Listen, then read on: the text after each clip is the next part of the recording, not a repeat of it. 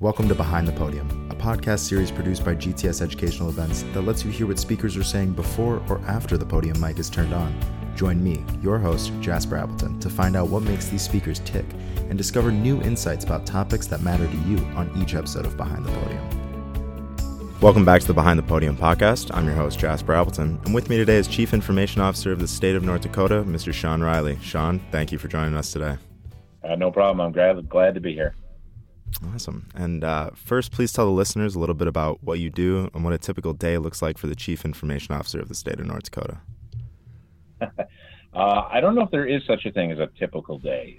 Basically, we as a technology organization are involved in absolutely everything everywhere. And whether that be helping people to get their driver's license, we power the systems behind that, or whether it help a kid who is in need of clinical services for human services, we're powering technology behind that. We help to coordinate the technology that serves hundreds of thousands of citizens every single day. And we try to do everything we can to make their life easier and make their life a little better on a day-to-day. Awesome. And so I just want to kind of dive in first into your background, how you kind of got into the position that you're in. On your About Us page on the North Dakota Information Technology website, you talk about being born into a broken and abusive home and how you overcame those challenges by having a growth mindset and a we can make the world a better place attitude. When and what made you decide that you were going to live your life with this driving mentality?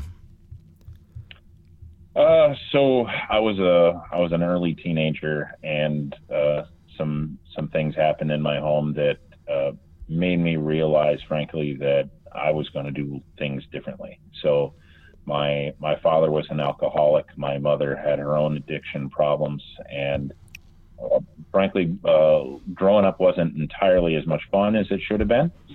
And I saw some things happen that, frankly, probably nobody should ever have to see. And when I saw that, I just had this kind of strange realization in life that this was compliments of the substances my parents were into. And thus I said, I'm never going to do that.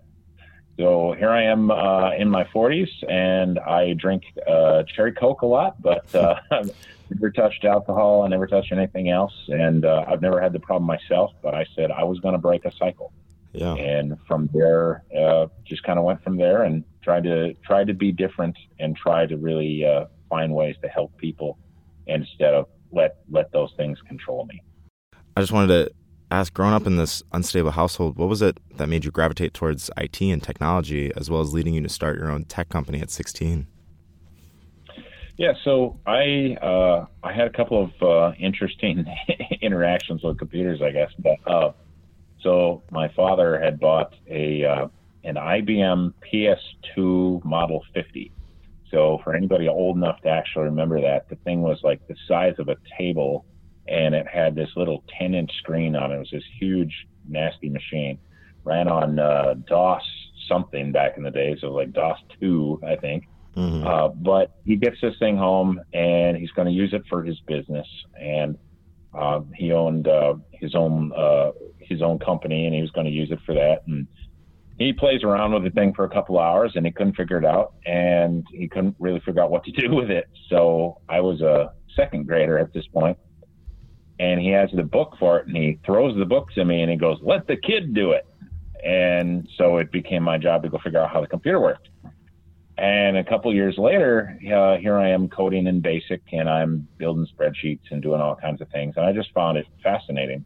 And There were a couple of people in the community who were great people who were long-term technologists. And one of them, his name was Hyatt King. He was one of the early developers on COBOL.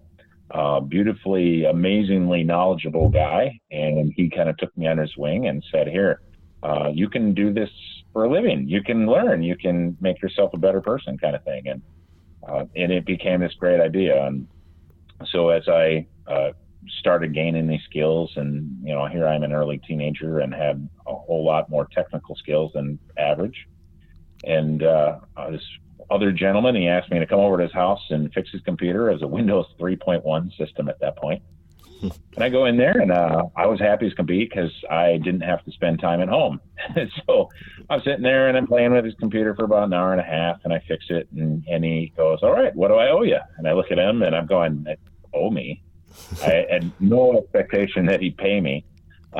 He goes, "Yeah." He said, "You've been here about an hour and a half. Okay, well, here's $20 for the first hour, and here's $10 for the half." And I look at this, $30. Wow. And he goes, "So what are you going to name your company?" And I'm like, "Company?" And he goes, "Yeah, well, he worked for American Express. He was a strategic consultant for American Express." And he goes, "Yeah, I'm going to help you start a company." Wow. And so here I am, 16 years old. And I was 15. It took us a while to figure out how to do this. And he taught me the whole thing. Here's how to set up an LLC and an S Corp and do the logo and get it all trademarked and the whole mess. And I looked at him and go, "Well, I don't know if I really need to do this." And he said, "Oh yeah, you do." And he helped me through it. But in reality, so a lot of people, they look at me and they hear this, I bought or created a company when I was 16. I sold it a few years later to Charter Communications, and they thought, "Oh, hey, this kid must be super bright." Well, the reality is I had a lot of help, a lot of people who helped me get there. And more than often than not, I was doing this because I like to eat, and making money in the company was great for my ability to eat. Yeah. Yep. And I had 2 brothers and 2 sisters, and they like to eat too. So my money kind of went into the 5 of us, and my parents, they had other things to do and other things to be mindful about. So they took care of those things, and I tried to take care of the siblings, and just kind of went from there. Yeah, and that just gave you a lot of experience just to get into, the public sector, where you eventually went on to IBM and Mayo, correct? Yeah, so I kind of continued building my career, and so I made decent dollars off my company, and it gave me this kind of opportunity to think differently. And as things went on, so I went into IBM, and so then comes September the 4th of 2001. Everybody remembers September 2001 for one huge reason, obviously. Right. For me, I have 2 reasons.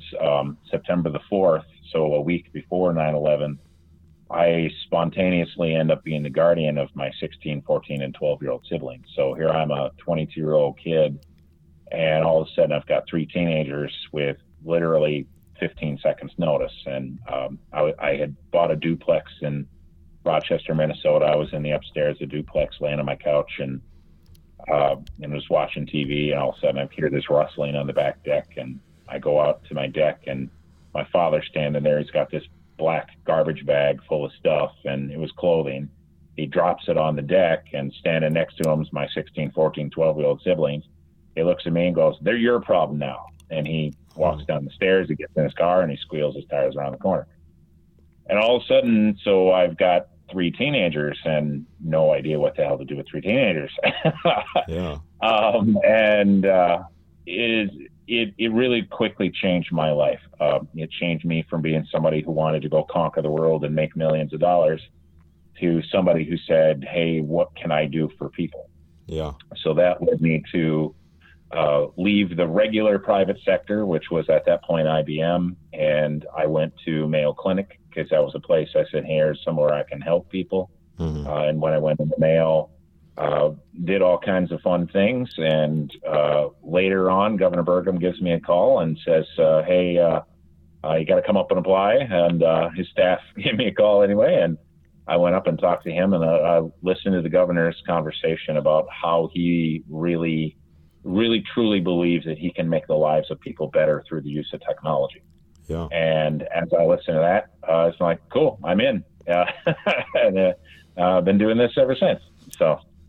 Yeah, no, that's incredible. And yeah, a lot of people traditionally will leave the public sector to more lucrative careers in the private sector, but you did the opposite, leaving IBM and Mayo Clinic to take your position as CIO for the state of North Dakota. Why did you make that move, and what was that conversation with your wife like? Well, you take a pretty good salary cut doing that.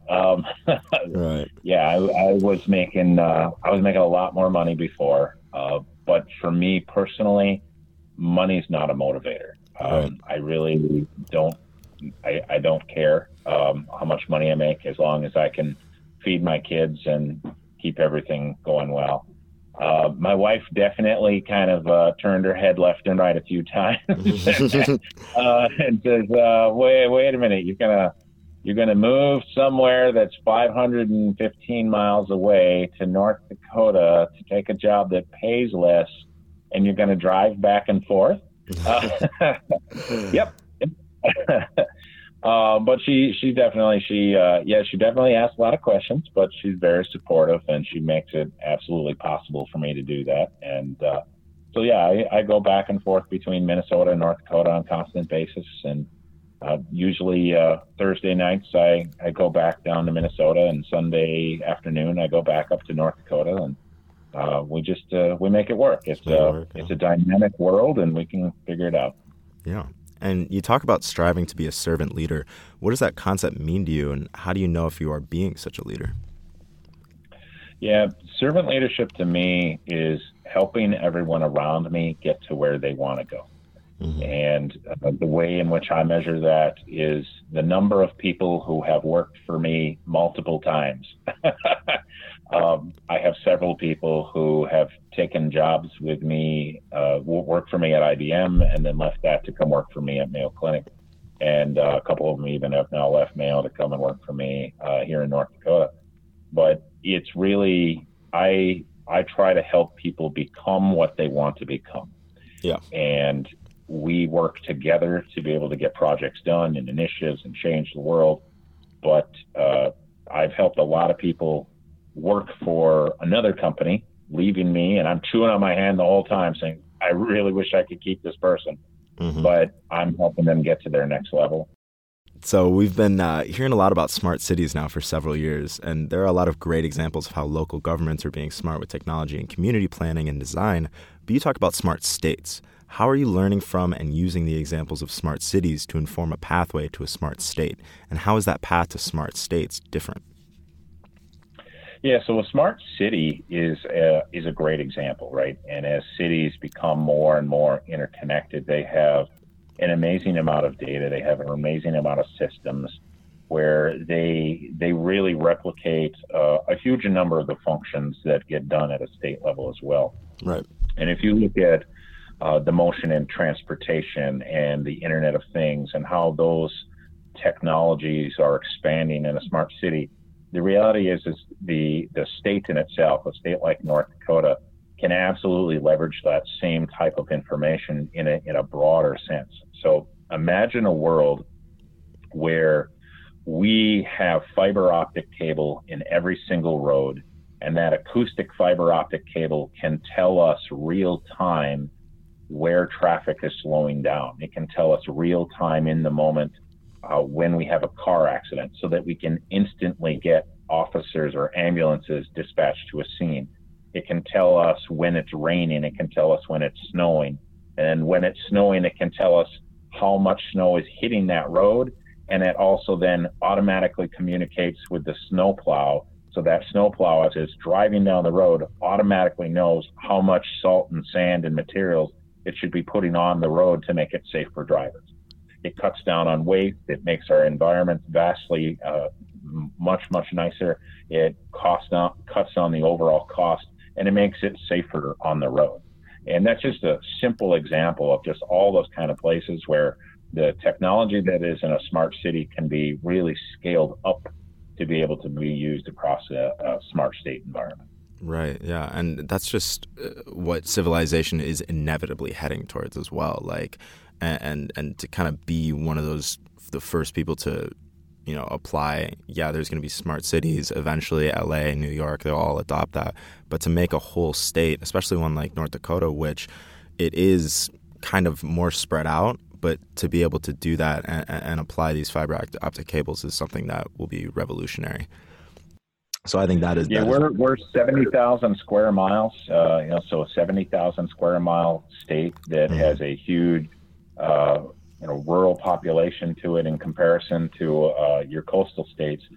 And yet we have one of the highest densities of fiber optics in the country. And we actually you're hard pressed to find somebody who can't get gig to their home today in North Dakota. So wow. we have a huge backbone. We have a great network across the entire state, and that really helps to launch all of this forward and gives us really a leg up on really almost all of our peers. Yeah, I that's so interesting. I didn't know that. And talk about the K20W initiative. What is it? Why is it important? Who's involved? And what's the role of your state government and IT agency?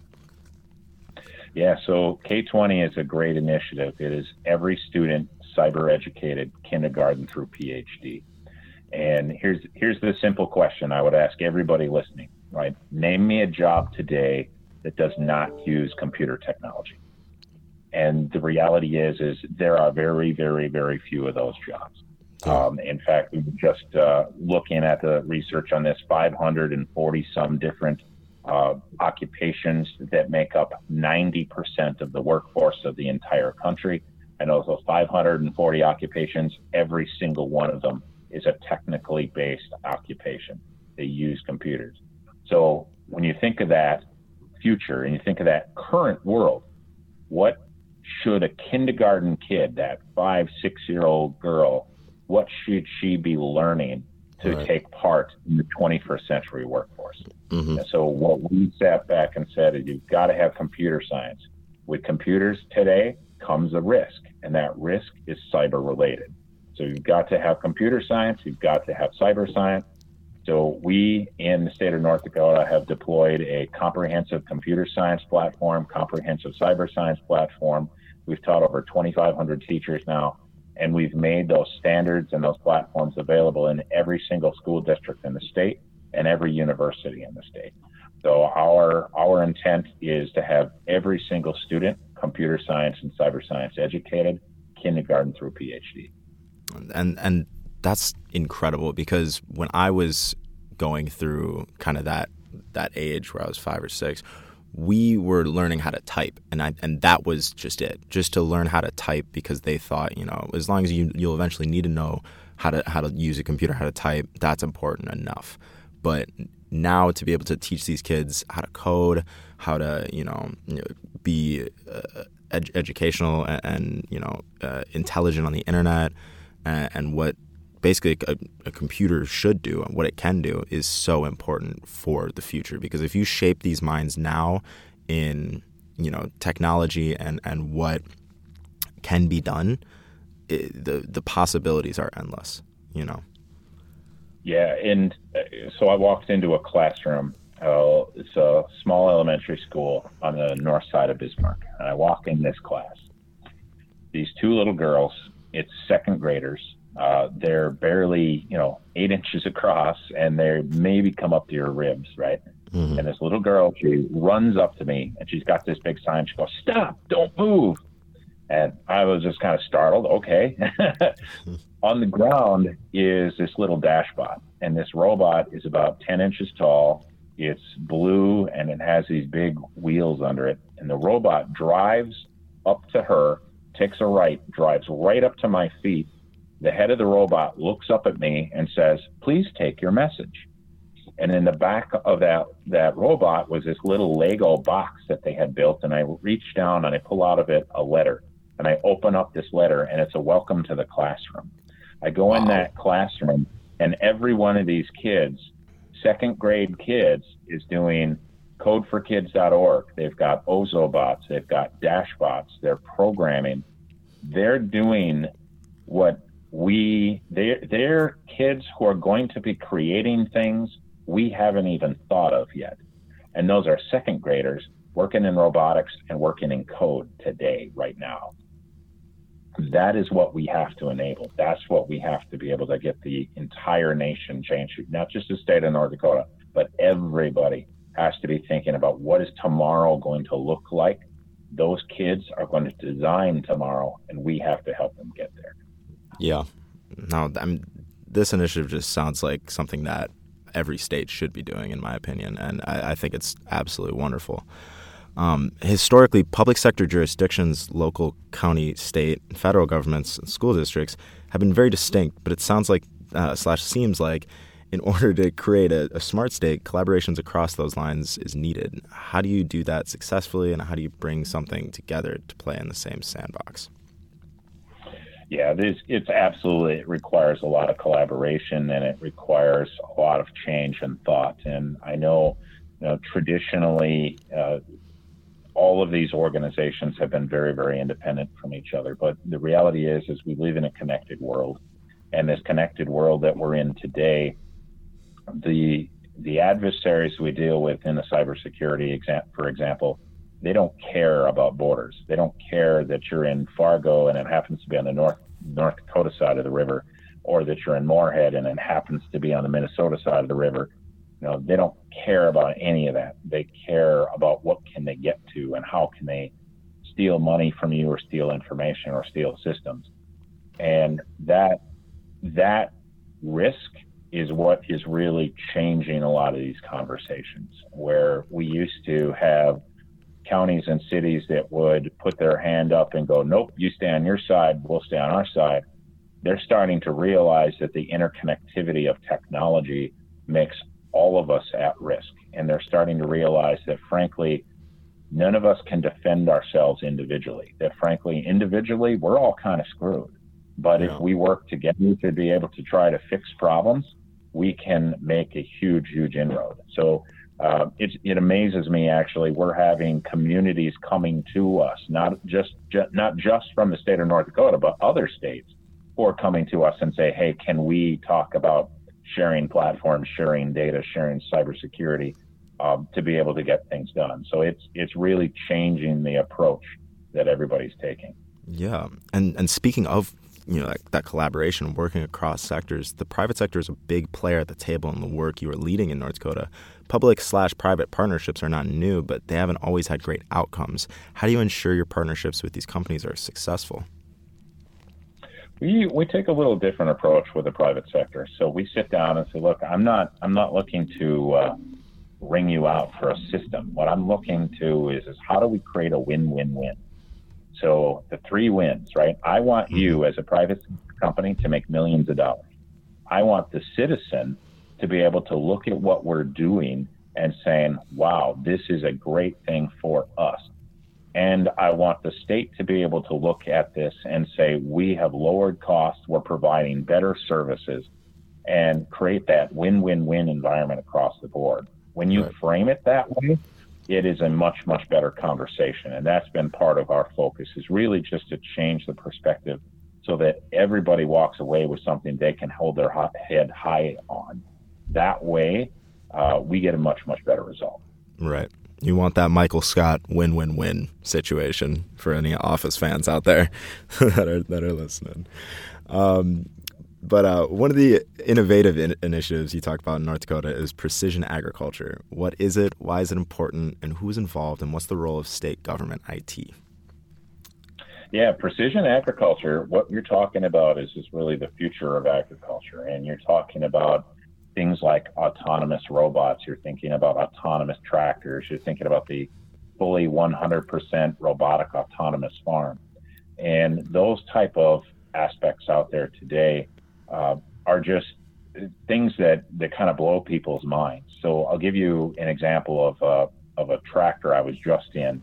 So this is a combine. And for anybody who hasn't been in a combine, these things are huge. They're 2 stories tall. They're about 40 foot wide. They're massive vehicles. Oh, wow. And massive vehicles, I go and you actually have to climb a ladder to get to the second story of the thing, basically, to get into the vehicle. And the person who's driving it, he drove it up to the field. And I get up there with him, and I'm just kind of watching how things are going. And on his right, there's 5 different screens up on the corner. And we drive up to the field. On his right hand, there's a joystick, kind of like a fighter stick, right? And on the bottom of the little yellow button, he pushes the yellow button. He then goes to the steering wheel. He hits a foot pedal, and he pushes the steering wheel away from him. And he turns to me and goes, hey, all right, what do you want to talk about? And the tractor had already taken off by itself. The combine had taken off by itself, and it starts plowing, or in this case, picking, harvesting the field. And it's harvesting the field automatically as an autonomous vehicle. And those are in the fields today. I mean, people think of farmers, they don't think of being super technologically advanced, but I got to say, it's one of the most advanced fields in the world today. And we're seeing tons of these cool things. And that's part of what we're partnering with from a state government standpoint, is we're partnering with organizations like in the state of North Dakota, a group called Grand Farm. And Grand Farm is working to be able to create the first fully 100% autonomous farm. And in that process, we're helping to do data management, big data management. We're helping with the conversations around cybersecurity. We're helping with the conversations around connectivity. How do we get all those devices connected into central systems? But there's a lot of great capabilities there that we can really help the farmer of tomorrow really reinvent themselves and become something vastly bigger. Yeah, and I just think that the benefits of doing automated farming and the things you guys are working on are so, impressive, because you can just automate farming. Like, just that in it of itself is so genius, because farmers since forever have just been doing it by hand. It's a lot of labor, it's a lot of time, it's intensive, but to automate it and have these machines do it, it not only allows you to produce more crops, it allows you to save more time, more energy, and then all of that just goes into building a better economy for North Dakota. And I think that's incredible in and of itself. Well, and just here's a real simple example. So a little robot. It's about 3 foot tall. The top of it is a big flat solar panel, and underneath it, it has kind of all these dangly arms. Right? It's a very creepy looking robot, but what it does is it's got cameras underneath it, and it looks at the plants. And instead of having to spray for weeds and put chemicals on your field, the little robot can figure out which plant you want to keep and which plant you don't. And the robot goes and drives up and down the field and picks the weeds out of the field. And you sit here and go, I mean, that's awesome. It costs way, way, way less to build this little robot than it does to put all the chemicals on a field. It's healthier for everybody. I mean, the farmers don't want to put those chemicals out there either, but they have to keep their crops growing. This is just one of those examples, just kind of a great thing where you can put out there and keep running it. So, but awesome examples out there in the precision ag capabilities. Yeah. And you talk about world-class in North Dakota. What does world-class to the average citizen look like in 5 years? Yeah, so world-class for your citizen, right? Who enjoys standing in line? Nobody, right? Nope. Nobody likes standing in line, right? Who wants to be able to have 24/7, 365 access to their services? Everybody does, right? Who wants to be able to have to go to 170 different websites to be able to get 3 things done across your government? Nobody does, right? You pick out these handful of things, the everybody's, the nobodies. There's almost no one ever in between on those things. So what does world class have to look like? Well, it means no data entry. It means nobody stands in line. It means you have comprehensive 24/7, 365 access to any government service, all from your phone. It means that you can go to one location and get to anything you need. So the example we give, so take Jane Doe, right? And Jane Doe is a 35-year-old woman. She's got 3 kids. She's been working her whole life. And on March the 5th, she's got a job. But on March the 10th, by no fault of her own, she finds herself unemployed. She's a single mom, 3 kids. She's never been on any sort of government program. She has no idea how to use these programs. What does she do? Well, in today's world, she looks around and asks, and she goes to Google. She Googles stuff up. Well, if you don't know the name of the agency, or you don't know the actual program, or you don't know any of these things, the odds of you actually finding it kind of suck, frankly. Mm-hmm. So what does she end up doing? She has to go drive somewhere. And to do that, she's got to get childcare and. Well, the new world, what does world class look like? She brings up the North Dakota Gateway application. The North Dakota Gateway says, how can I help you today? She says, I've lost my job. Automatically comes up all of her information, plus here's the services. We can help you with unemployment. We can help you with retraining. Maybe you'd like to start a business today. All of those things are right there for her. She can get through those. By the way, we've noticed because of the documents we have that you have 3 children. Did you know that we can give you free and reduced lunches? Did you know that, hey, winter is coming? We can help you with heating assistance. All those things automatically happened in the back end. All of that stuff as a transparent service where government is, instead of getting in your way, it's actually helping you to succeed. Right. And then ultimately, when she has that new job, we can get her off those programs just as easily. So we're helping people get to where they need to go, but we're also being fiscally responsible on the other side. And that is what World Class looks like, an environment where it's a transparent environment for the user. They can get their service, they can get in and out of their service, and it's easy and basically an effortless environment. So that's what World Class is going to look like in North Dakota. And that sounds like, again, like it should be applied everywhere. It sounds like a no-brainer. I really do hope that works out. I think it will. Final question here. Just spending this last half hour with you talking about all the things that we've talked about. What makes you want to do this on a public level? Like hop up on a stage and talk in front of hundreds to thousands of people about things like this. What drives you to be a public speaker? Yeah, for me, it's all about the opportunity to change the world. And we kind of talk about my past and where I came from. I'm not here to make a bunch of money and stick it in my coffin when I die. I'm here to do everything I can to make the world a better place. And I see that as my purpose, right? I get one chance at life, and my purpose is to make the world a better place. That's why I do what I do. That's why I burn up 1,500 miles per weekend driving between these 2 states. That's why I fly all over the country talking about these things, because if I can help people understand that there is a better way, and if I can help people make that leap of imagination, then I've done something good with my life, and I'm in process of helping others. And that's my personal motivation. Yeah. And Sean, let me tell you, if there were more people out there in the world that were like you, the world would be a lot better place. That's just the mentality that you have towards everything you do is not only so infectious. Just from talking to you, I'm inspired to go edit this. I'm inspired to put this out. I'm inspired to just be a better person.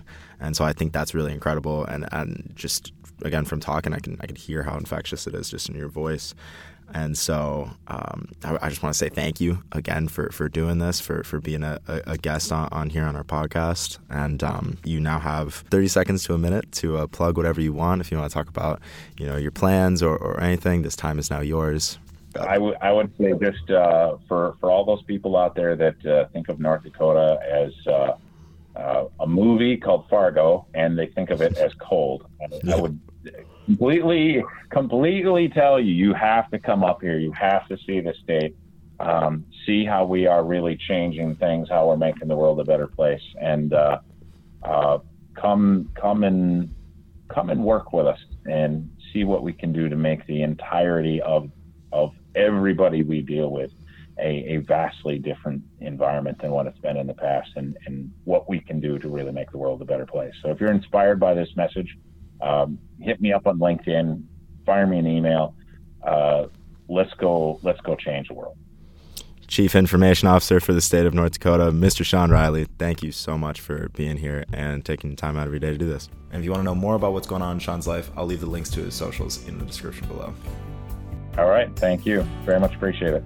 Thanks for listening to Behind the Podium, a podcast by GTS Educational Events. Visit our website, mngts.org, for the full lineup of podcasts and to learn all about the exciting events we have coming up.